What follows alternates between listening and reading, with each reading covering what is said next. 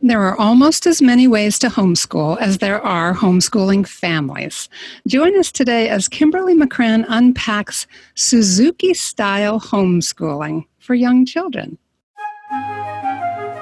Welcome to Homeschooling Saints, the podcast that helps you create the homeschool you love for the people you love. Our host is Lisa Mladinich, a Catholic life coach, TV host, best-selling author, and an instructor at Homeschool Connections.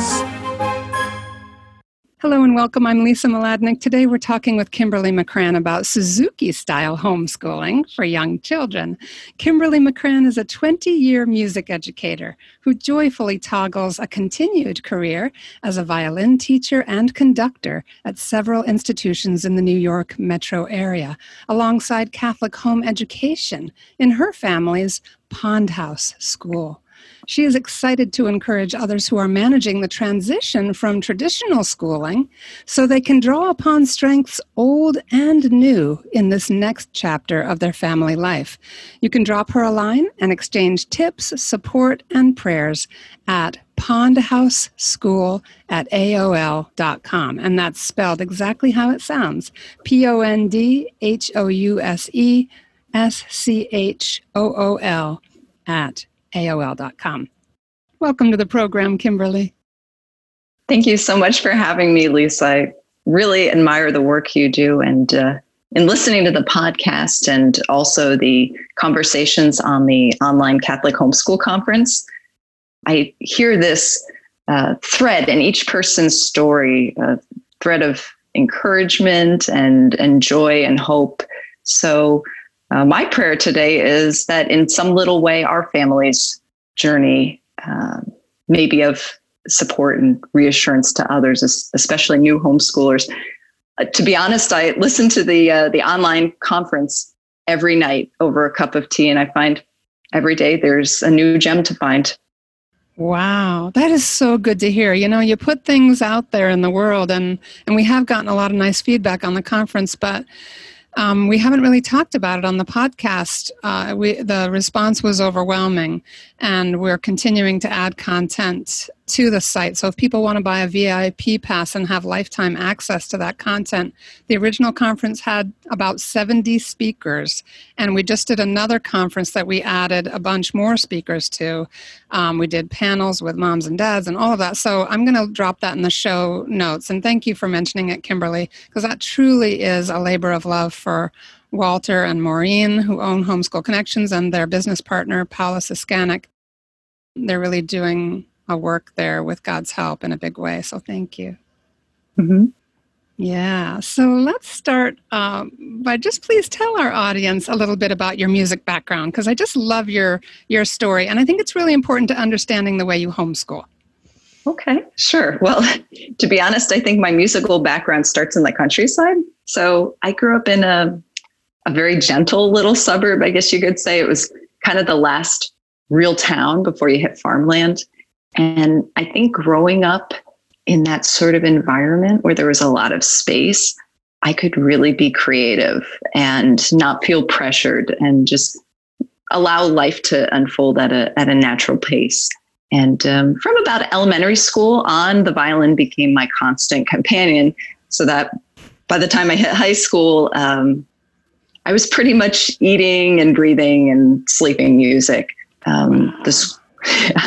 love that. Yeah, the school district that I grew up in had an amazing music program, which really helped. And I found that unlike the other creative pursuits that I had, music was unique in that it was something I could do with other kids. And I just loved that collaborative process. So by the time I hit high school, I was doing the chorus and the orchestra, and also played in a youth orchestra, played in a rock band after school, and studied jazz improvisation alongside my private classical violin instruction. So there was just a lot of wonderful people, wonderful mentors and teachers who were supporting and encouraging me to explore every aspect of musical study. And I'd say pretty early on, I got bit by the teaching bug. So I volunteered after school with the elementary school strings teacher, helping tune instruments and demonstrate things. And then later on, did 2 years of Suzuki teacher training, where I apprenticed under a wonderful, very kind and maternal, gifted teacher. And so I would say seeing that I could use teaching as a springboard for my passion of music was very appealing. But loving and doing something for a living are two very different things. So my private violin teacher, who is just a brilliant and very sincere person, he stressed to me that I needed to get to know the violin better, and that the time I spent marinating in the practice room was really going to transfer to whatever I was ultimately meant to do in music. So eventually I went off to conservatory, and that was a really special environment. Conservatory is like a trade school for musicians. And so I could really focus on honing my craft on the violin and also gaining a better understanding for music overall. Then after I went to conservatory, I moved back up north to the metro area for graduate school and pursued something called an artist diploma, which isn't a traditional academic degree like a master's or a doctorate. You're really just focusing on performing. So I was playing a lot of chamber music and had the opportunity to teach a few college classes, and then ultimately discovered that I had this love of youth orchestra conducting. So graduate school is a little different than undergraduate, because I was transitioning, I guess you could say, into a professional career, but it was also filled with a lot of opportunities that ultimately guided my professional trajectory. So at this point, I teach at a small independent school remotely, of course, because of COVID. And if it weren't for COVID this fall, I would be entering my 15th year directing the youth orchestra that I actually grew up as a student. Wow. How wonderful to come full circle and be conducting the same orchestra. That's really neat. I really can't put it into words how much I miss my students there. There's really nothing like getting 60 remarkable kids in the room and hearing them create something beautiful and seeing this, seeing the support of their families. And it's absolutely stunning what the kids create. So I can't complain compared to what so many are dealing with right now, but I just miss my students terribly. They're wonderful, wonderful, hardworking people, and they come from really great families. Being a conductor is really being a manager of people, an organizer of people, and a cheerleader more than anything else. And really the joy is in watching the musicians make all the magic. I love the way it draws on that heart connection that you have with other people, as well as your passion for the music and the beauty of both the human connection and the music itself. That's just gorgeous. Thank you. Okay, so how did that training as a musician help shape your homeschool? Take us into what that looks like. Sure. So I would say my formative years in conservatory and also my Suzuki teacher trainer apprenticeship really planted the early seeds to become a home educator in a way. My teacher at conservatory was an incredible woman. She didn't simply teach violin, but she taught us how to live well and perform well and be a kind and supportive colleague to our peers. So let's say you were going to study a Mozart violin concerto. She would ask you to purchase the conductor's score and understand, when is the oboe coming in? Who's doubling my line here or playing a counter melody? She wanted you to really look at the piece on a deeper level rather than just referencing the piano reduction, which is when a pianist plays along with you and accompanies you in the recital. So she really expected that of all of us to have a deeper understanding of the piece. She had us research the composer, the country they were from, the time period, what was going on in the world at the time. And then we also had this weekly repertoire class. And it's a very common thing at all conservatories and music schools. And it's where the private lesson teacher meets with all of their students in their studio for a weekly performance class. And it's basically like a test kitchen. So you get up on stage and you practice performing. And she would really stress to us that when we got up on stage, in addition to being well prepared on our piece, we had to speak about our piece well. We had to have excellent body language, excellent elocution. When we did speak about our piece, we had to impart something interesting to the audience. So you couldn't just get up and say, hello, my name is Kimberly McCran. Well, that's not my maiden name, but hello, I'm getting up and I'm going to play Mendelssohn Violin Concerto. I hope you enjoy my performance. No, you had to actually share an interesting fact about Mendelssohn or ask your audience members to listen for something in a certain passage. So it was something that was meant to really draw in the listener. The speech was not, it was never a surface thing. It was something that was always meant to draw people in. When one of us had a disastrous experience in our performance on the rep class stage, I can think of a few doozies in my day, the others were expected to tease out the good with sincerity and specificity. You had to be able to come up with something that performer did well. Likewise, if someone got up on stage and gave a shock and awe performance, something where it was just truly spectacular, we were appropriately scolded if we could not come up with something to help that person better their performance. So it was just a very collegial environment. And that was an incredible culture to be formed in. Wow. Yeah, it's so important when you're pursuing your bachelor's degree in music to have that kind of support, because there are so many inconsistencies in your playing, no matter how strong your playing is. You may even be working on technical aspects of your playing. And I would also say that having that experience really got me thinking about education in more of a connective way, not the idea that subjects like you learn in school are these dry, distinct things, but more like each subject matter is a different facet of the same gemstone, because she really imparted that way of thinking about musicianship to us. Wow. So you took this whole person approach, this sense of teasing out both what's working in a difficult situation and what could be better, but in this kind of warm, collegial, mutually supportive environment. Plus, you were trained, as I understand it, in the Suzuki method too. So there were, at least at some point in your development, and these kinds of things started to come together. So tell us what this actually practically looks like in the way you homeschool.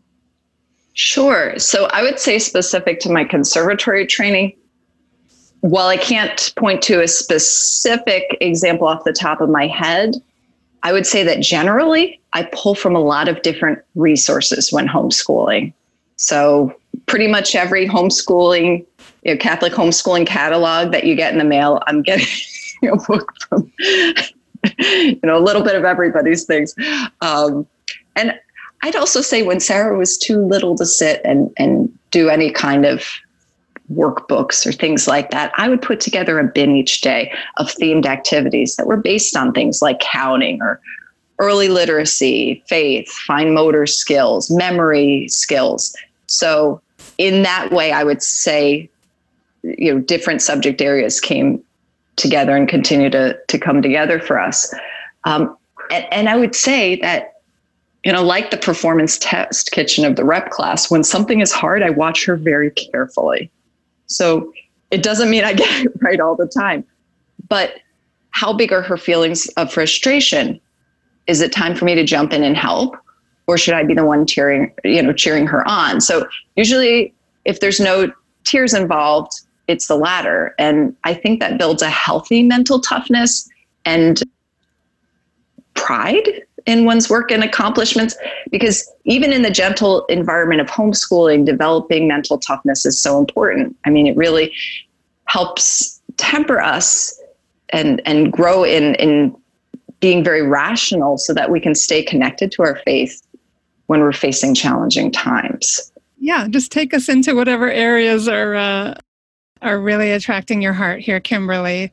Talk to us about how all of these influences are kind of helping to guide the process for you and your daughter.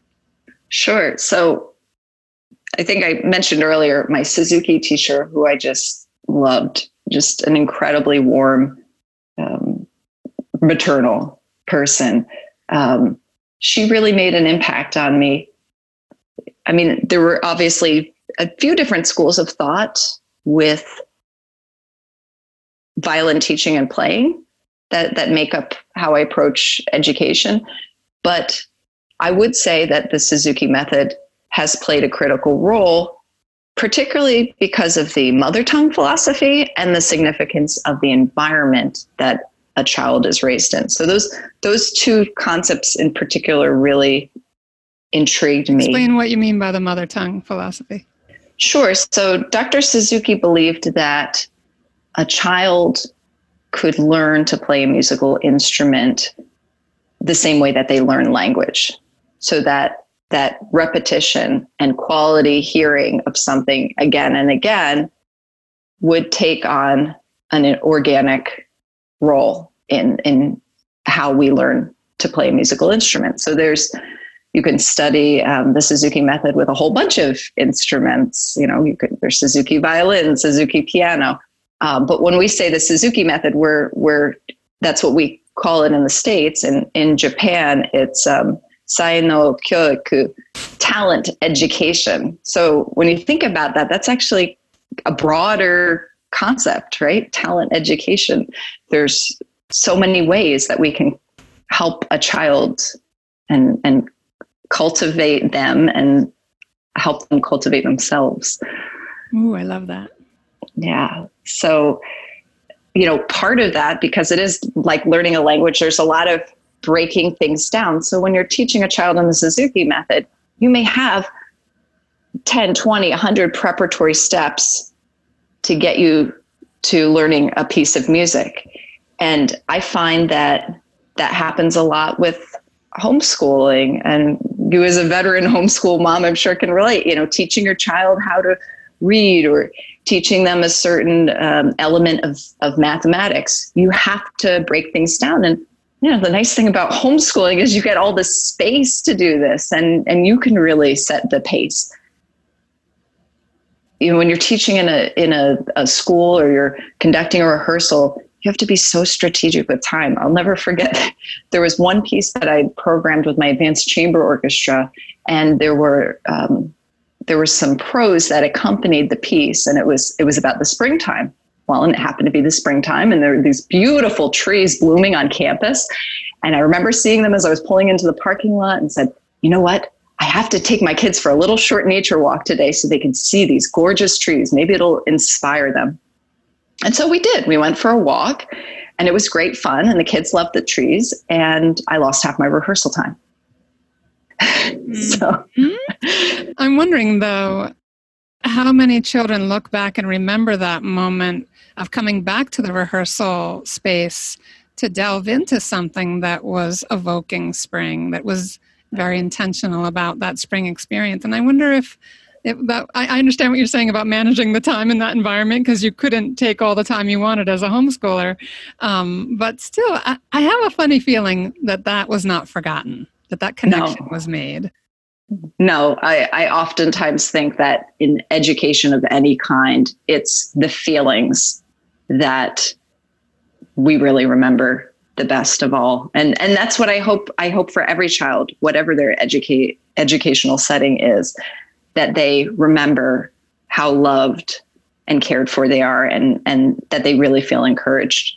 But it is nice in homeschooling, because like the other day we're reading Misty of Chincoteague in our read aloud, and there's this beautiful passage where Marguerite Henry, the author, talks about the sounds of insects at nighttime in the summer.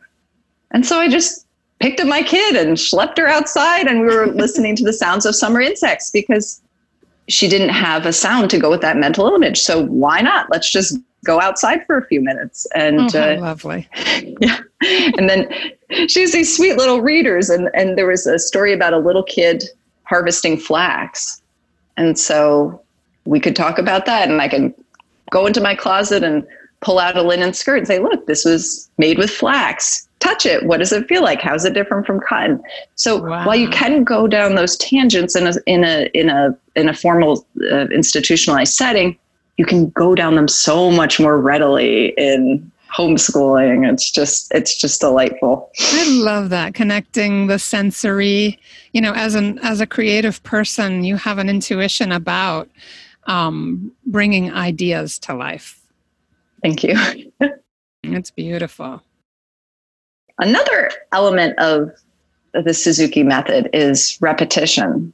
So one of the things that's really beautiful when you go and you see a Suzuki recital is there's this concept called a play down.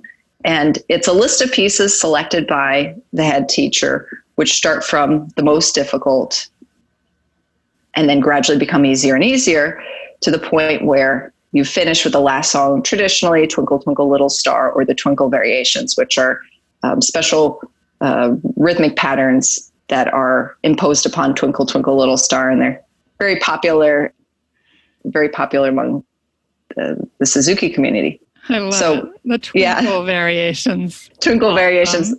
The famous one is Mississippi Hot Dog. But yeah. So I encourage all the listeners to Google Twinkle Variations. Oh, you can be sure this is going to be in the show notes.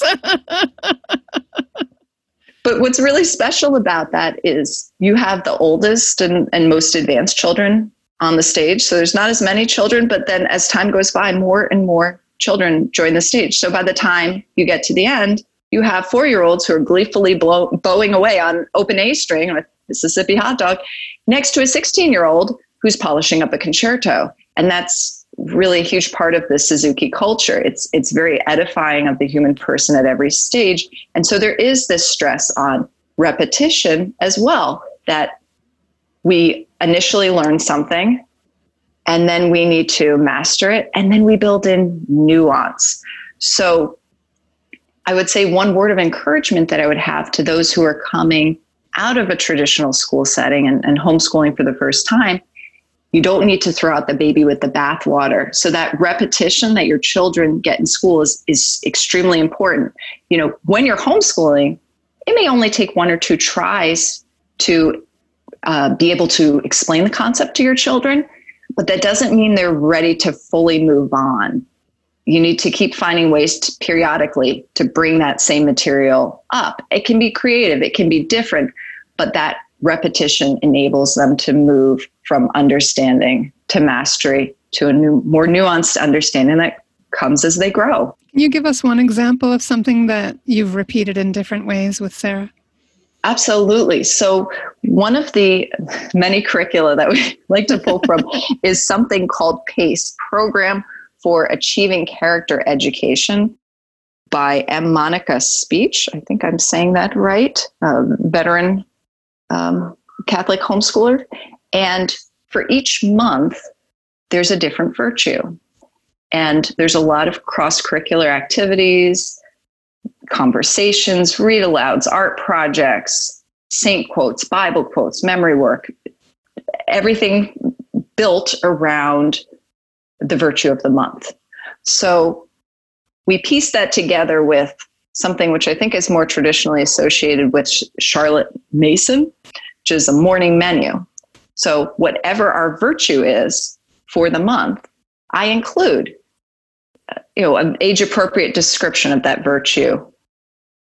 Also, some saint quotes, Bible quotes, memory work, poetry, and then I also squeeze in a little bit of math review. We're big Singapore math nuts in this house, so there's always some double stacks or something else that also creeps in. And then we end up reviewing this over the course of the month.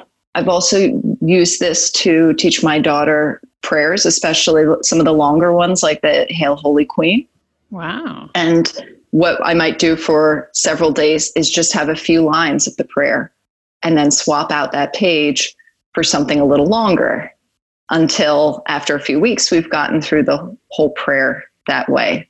So it's just a very gentle way of introducing repetition. So rather than, I think more traditionally, people may include different things for different days, this ends up being the same or basically the same over the course of a single month.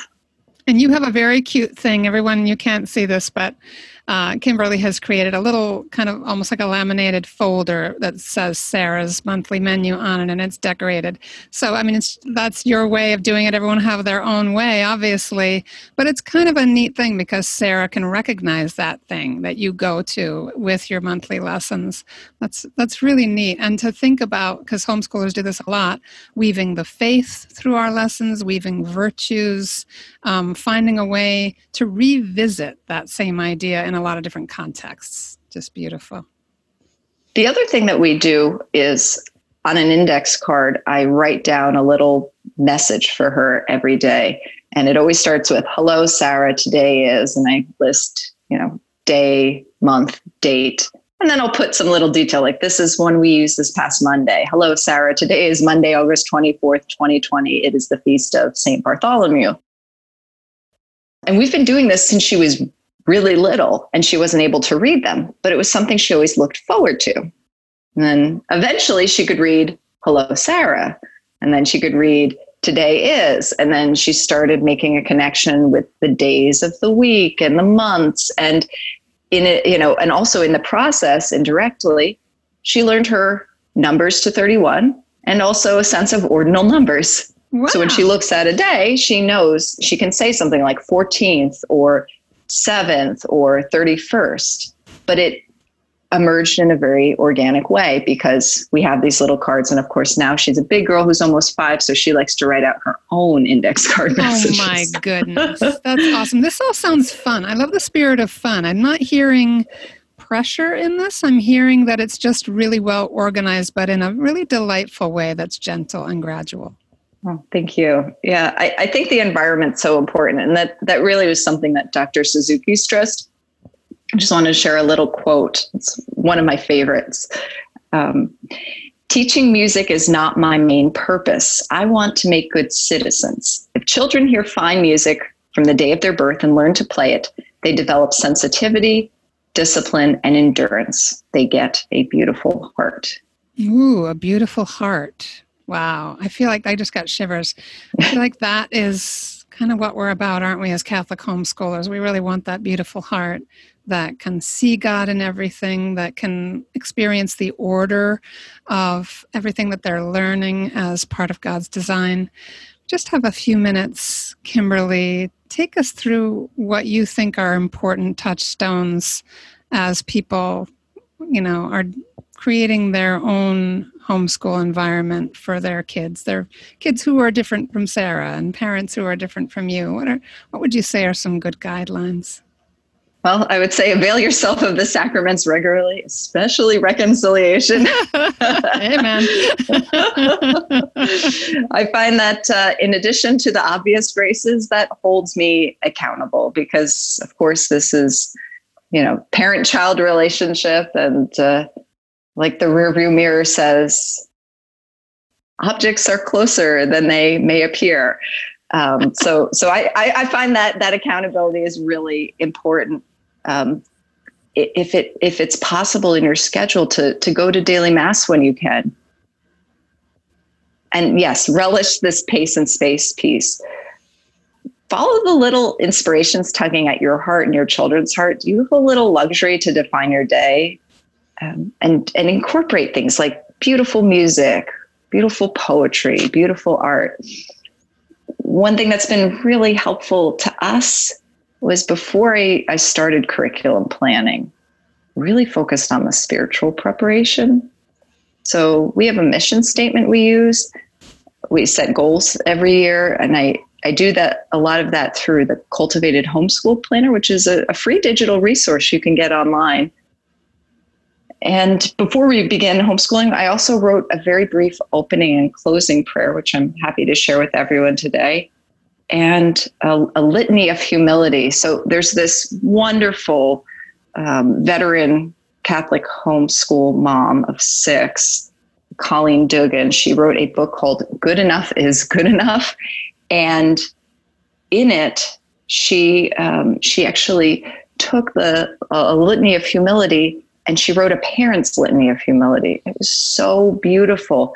And I found it really compelled me to want to write one of my own, one that applied to our family's circumstances. So in addition to having an opening and a closing prayer, I also have this private prayer that I pray every day, because I find that humility is really a critical touchstone in home education. Now, when you say an opening and closing prayer, do you mean morning and evening, or what do you mean? Oh, great question. So at the very beginning of whenever we do our formal table time, and at the close. Oh, great. Yeah, I love that. Yeah. And then I would say, my final thoughts really, this will be nothing like pandemic schooling. If you were a parent who found yourself in the position of pandemic schooling, it's going to be nothing like that. You don't have to get inside someone else's head and administer their program on their timeline. Yes, you have state mandates, you have state regulations, but you have the keys now, and it's your car. And lastly, if there is anything that 20 years of teaching has taught me, it's that in all of this planning, never underestimate the agency of the children involved. So you can cut yourself a little slack. Kids really do their best despite our worst moments and efforts, and they do their worst despite our best moments and efforts. But mostly I've found that they will truly, profoundly amaze you in the process, leaving you ultimately to wonder, well, who is teaching whom? Oh, I love that. And I feel like that comes right out of what you were saying about having your own litany of humility, that we can't control everything. And there may even be times, as you did, where it's just time to go out and look at the trees. Maybe things are getting too frustrating, or we don't realize that maybe our child just really needs a break, or whatever it is. But to yield a little bit to that and not to take it on too heavily as a burden, that you're going to have ups and downs. Absolutely. So I'd just like to, I guess, share with our listeners our opening and closing prayers. Yes, and please do. How perfect. Maybe it'll inspire you to write some of your own. Awesome. So here's our opening prayer. In the name of the Father, and the Son, and the Holy Spirit. Amen. Lord Jesus, bless our homeschool time. Help us to be patient and open our hearts and minds to learning well. Amen. In the name of the Father, beautiful. The Son, and the Holy Spirit. Amen. Okay. You going to do the closing prayer for us? Oh, yes, that's right. The closing prayer. In the name of the Father, the Son, the Holy Spirit. Amen. Perfect, right? Thank you for this special learning time, God. Praise your holy name. Amen. In the name of the Father, and the Son, and the Holy Spirit. Amen. That just made me so happy, because it sounds a little like my own prayers. Like they're so thrown up to God in the course of the day. And what a great lesson as well for your child, to hear that a good beginning and a good ending is kind of bookended in love and prayer. Can't thank you enough for the ideas about creating the space and the pace that works for you. I love what you just said, too, about not having to be in someone else's head, in the state's head or the teacher's head, about what's important and what the priorities are for the day. We can start to explore that on our own, and that sense also of the whole person, educating the whole person all the time. And that kind of gentle, gradual approach, the repetition. Just throw out, did I miss any of the major concepts here? Just to remind them, we've got pace, repetition. Well, I think that's pretty much it. But, if anyone has any questions or just wants to share and connect, please don't hesitate to reach out. I'm always learning too. Thank you so much, Kimberly. It's just been great having you with us, and you've filled my mind full of beauty and flowers and just gentle thoughts about the day, which is such a beautiful way to begin anything. And so we wrap this up with a big thank you to you, Kimberly. And I'll put as much as I can in the show notes, everybody, so you don't have to be scribbling as you listen. And everybody, please stay tuned also for our short feature coming right up.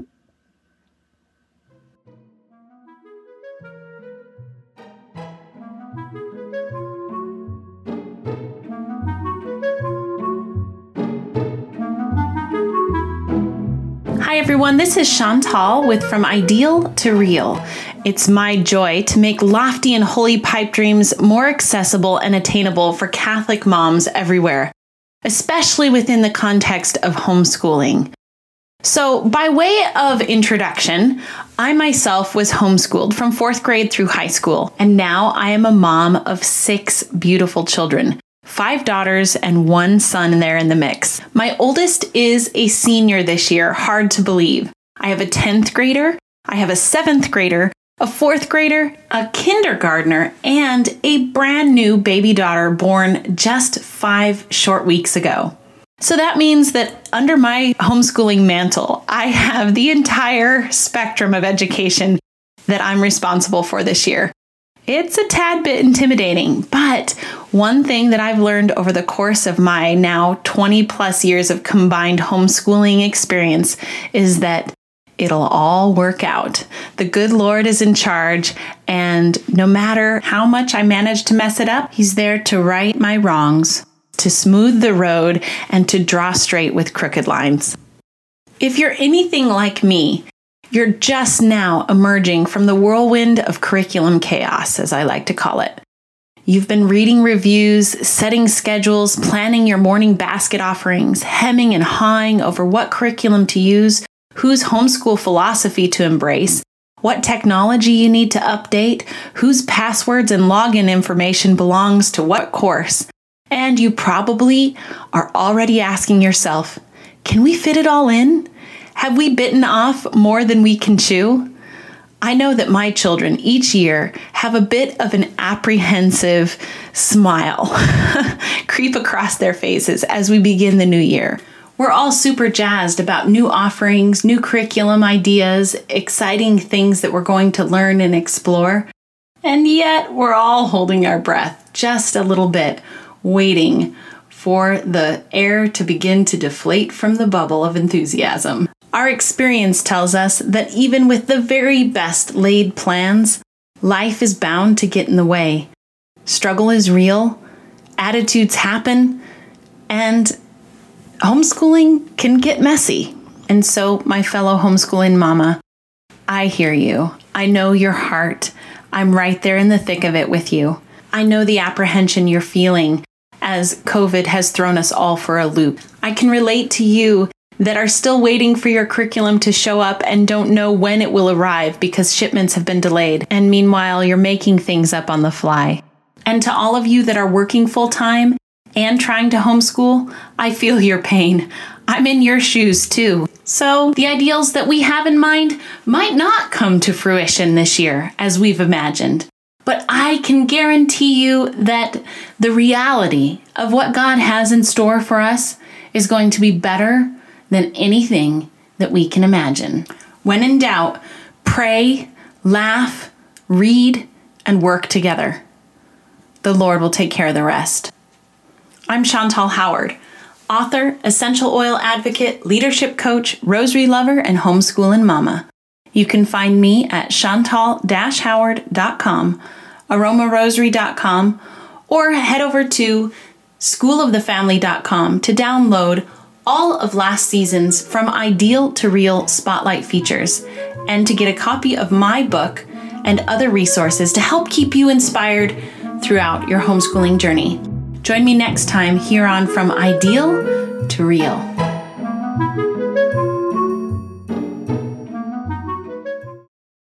And that's our show for today. Our program is sponsored by homeschoolconnections.com, where you can get online courses for your grade school, middle school, and high school student. Learn from the experts and make your homeschooling easier. Be sure to leave a review and share this podcast with your friends. And we'll see you next time here on the Homeschooling Saints podcast.